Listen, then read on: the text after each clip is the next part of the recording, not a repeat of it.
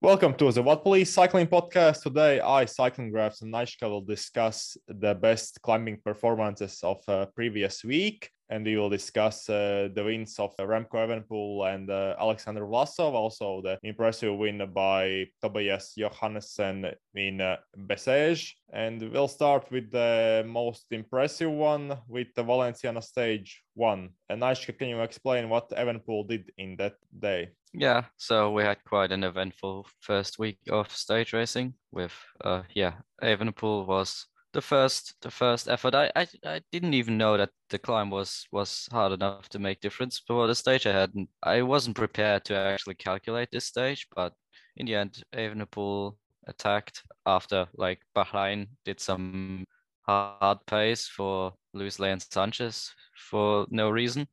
I don't know what happened there, but Evenepoel launched. The climb was 10 minutes 38 seconds, nearly 26 kilometers per hour because it was like a 6.9% climb. And Evenepoel did 6.8 watts per kilogram, which is quite decent for February. He dropped Vlasov by around 10 seconds. He did 6.6, and then the group behind with Valverde, Carlos Rodriguez, and a few others around 6.4. And the stage was the before was like decently hard. I have here 13.1 kilojoule per kilogram per hour for 4 hours, so decent pace. And yeah, good performance from Evenepoel, Yeah, showing some promise. I think it might be the best performance of his career, like climbing performance. There might be Yeah, discussions with Volta Burgos stage in 2020, where he won on what was the name of climb? Picon Blanco. Yeah, Picon Blanco, of course, the climb that is used so many times in recent years. Yeah, like he's showing that he's at least in his form that he was in 2020, and we'll see if he can improve Evenepoel. Yeah, but that was also like a climb, which is like not steep, so he probably still had a CDA advantage, I guess, over other riders. And the timing was pretty perfect. He really attacked and nobody really was on the wheel, and Vlasov then just kind of tried to get back to him, but yeah, was impossible. And yeah, I mean, we'll see on in stage three then that he wasn't actually superior or not. He doesn't have superior watts to the other riders in general, it seems, on the climbs, because on stage three he got destroyed by quite a few riders. He finished same time as Luis Leon Sanchez, I believe. Yes, you are right. Holy fuck. And even Giulio Ciccone beat Evenepoel by 6 seconds, and Jakob Fuglsang, who paced for a long time on gravel section, beat him by 9 seconds. But okay, Evenepoel said that his legs blow up after the gravel sector, so that was like at least 1 kilometer to the finish. And yeah, he that climb also the end of the climb was pretty steep, and to me it seems like pretty weird that Evenepoel can produce giant watts on flat sections, but can't replicate those performances on climbs. At least, Yeah, that is like the question. At the moment, he's also said that he like trained his punch for for the Ardennes, I believe, and that's that's one of the that's not the reason why he isn't that good, I guess, but it might play into it that its training isn't really focused on long climbs at the moment. But yeah, it was visible. Like eighth on the stage is not good, losing 41 seconds to Vlasov. It's pretty bad. So there is this one theory which I personally believe is quite likely actually that Evenepoel, like we have seen like his power file from World Champs ITT, where he just produced crazy power in ITT position.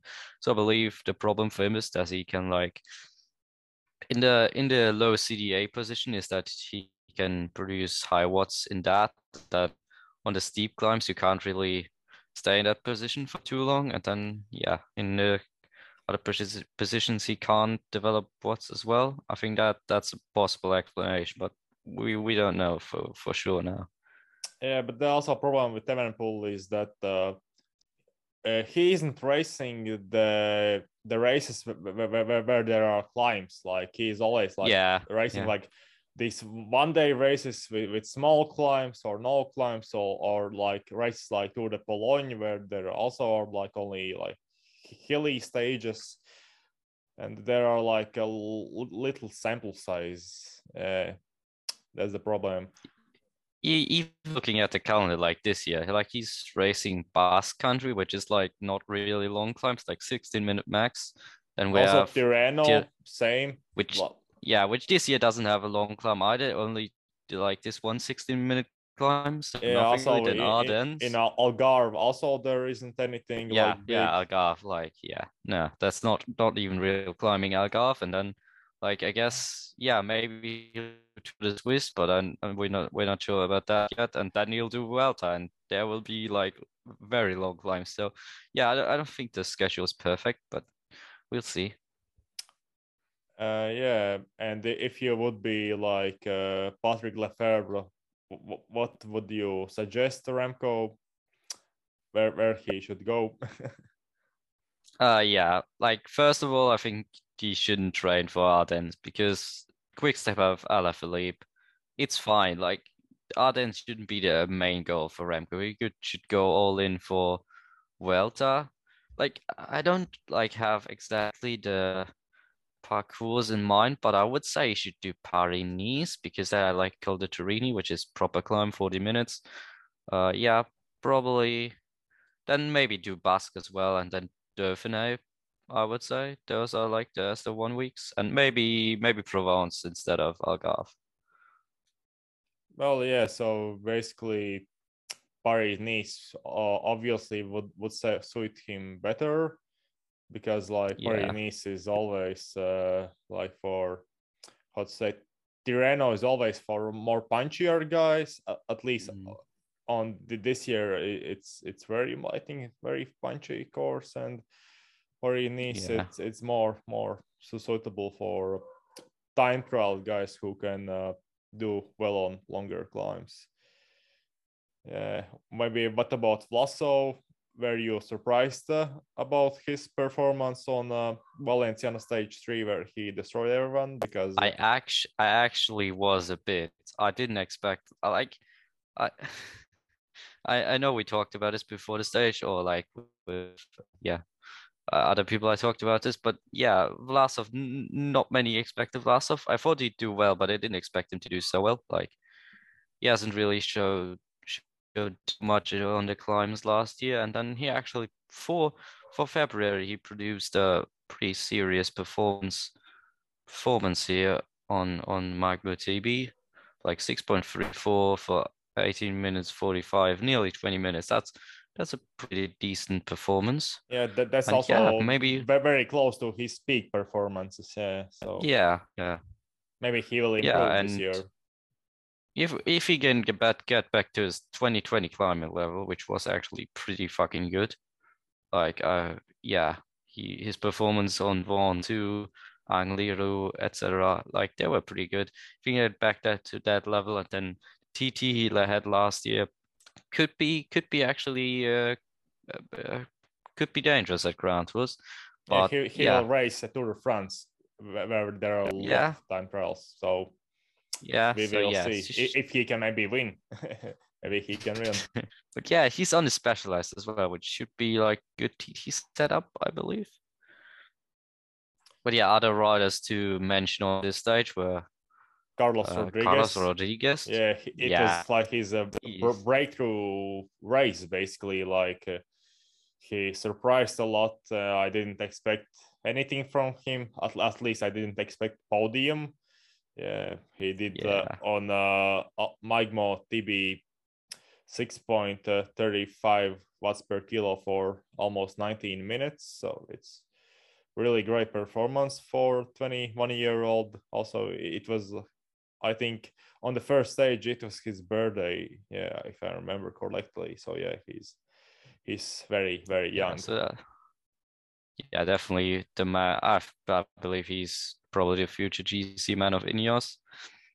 Oh yeah, it should Maybe be. future will be this year. Well, he will race Tour de France maybe as GC Yeah, I don't leader. believe he'll race. I don't but I believe he'll race Tour. Ineos don't usually do that with Tour's first Grand Tour. I believe he'll probably Well, be except Bernal in into 2018. yeah, they did for now. Yeah. Yeah. We'll see. I think he'll gonna do Vuelta. But yeah, also Valverde like rode the last 2 kilometers with puncture, which is also quite impressive to still finish fifth with that.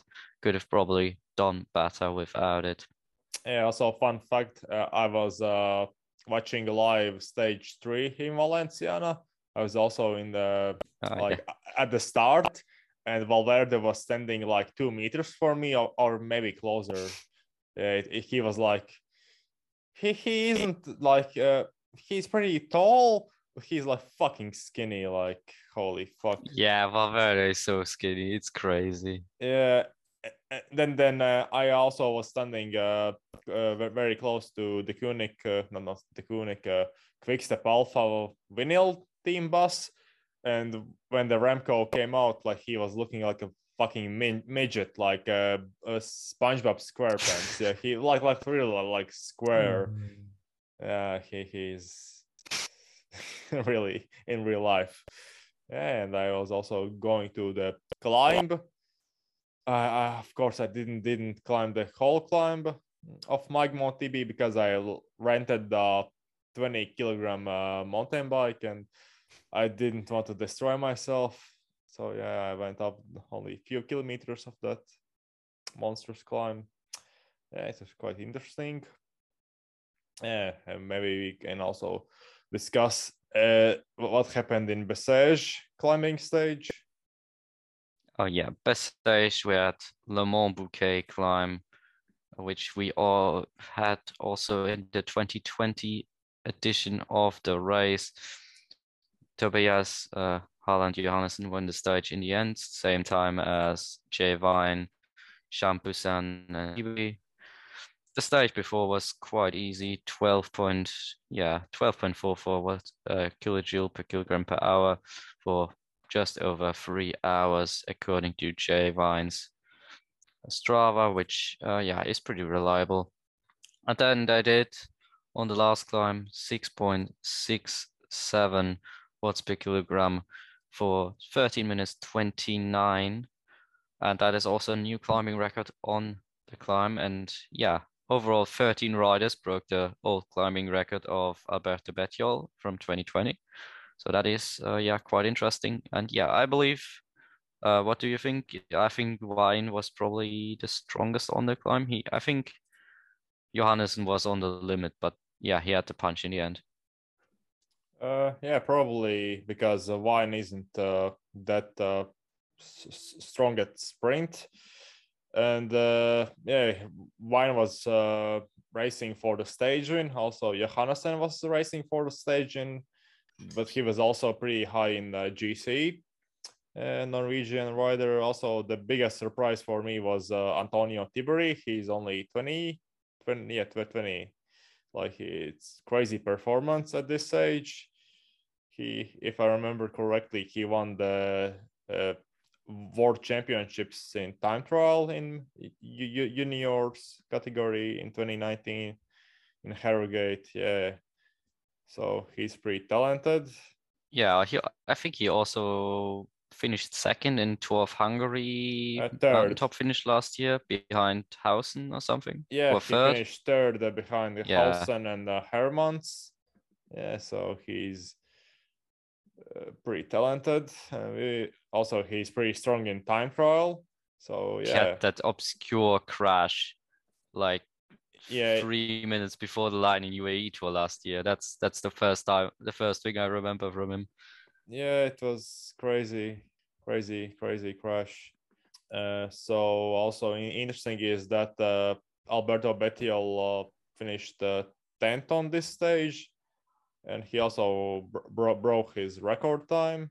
Yeah, Yeah, what so else? he's probably in pretty good form. Couldn't drop the eventual GC winner though, which was Benjamin Thomas. Was also climbing quite well. And yeah, also I want to note that Vine in the TT, which he also did quite well. He broke the record on the like climb day right in the TT by like quite a few seconds. So yeah, that was also quite impressive from him. Okay, so it looks like Vine might be the next big Australian GC rider. Like if he can produce these watts constantly and time trial, like he's 70 kilograms. So yeah, probably he can do big things in future. Maybe in this season, if Yeah, Alpecin trusts him. I've also seen like calculations that he did quite a lot of watts on the flat part as well, but he lost to riders who did like worse watts. So yeah, if he improves the CDA, he could be a crack TT rider. Yeah, I see. He will. His next race is Tour of Antalya in Yes. Turkey, and there will be a mountain top finish. I think he will like destroy everyone there. Like, Yeah, I mean, let's look top GC riders. Oh my fucking Anatoly god! Budiak. Like his like strongest competitor will be there Eduardo Sepulveda from Drone Oh Hopper Jesus, that Androni guy is washed as Giocattoli. fuck. Also, this Mongolian rider, I don't know how to fucking pronounce.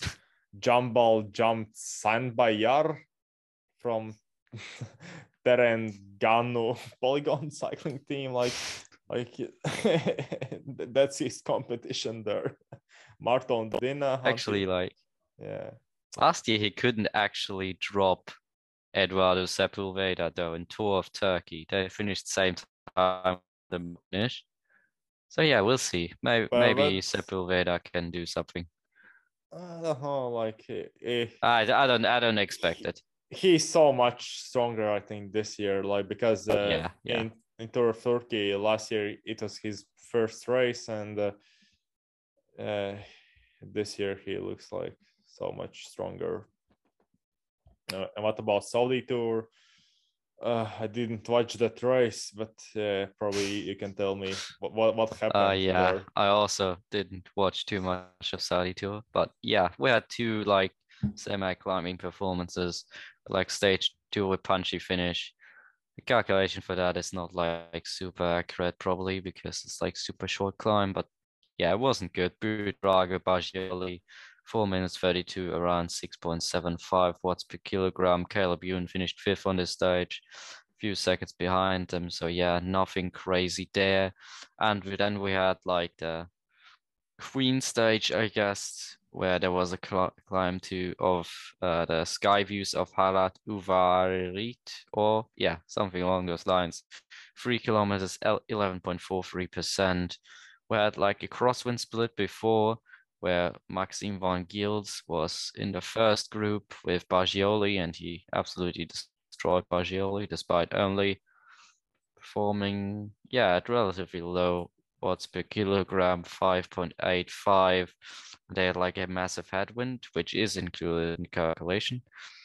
Yeah, so 6 or 7 kilometers per hour headwind, which is, yeah, quite strong. And then we had in the group behind, the actual fastest time on the climb was 12 minutes 42 seconds from Santiago Buitrago, who was the GC leader at that time, but lost it to Van Gils and Rui Costa, who also did 5.85 watts per kilogram. Yeah, we were 3 seconds faster than Van Gils, but yeah, slightly more draft. And yeah, that's why the watts are the same in the end. Oh yeah, anything special didn't happen in that race, so Yeah. I don't really care about these poor performances by nobodies. Maximum Gills, like who the fuck he is? Like before this race, I didn't know he exists. Yeah.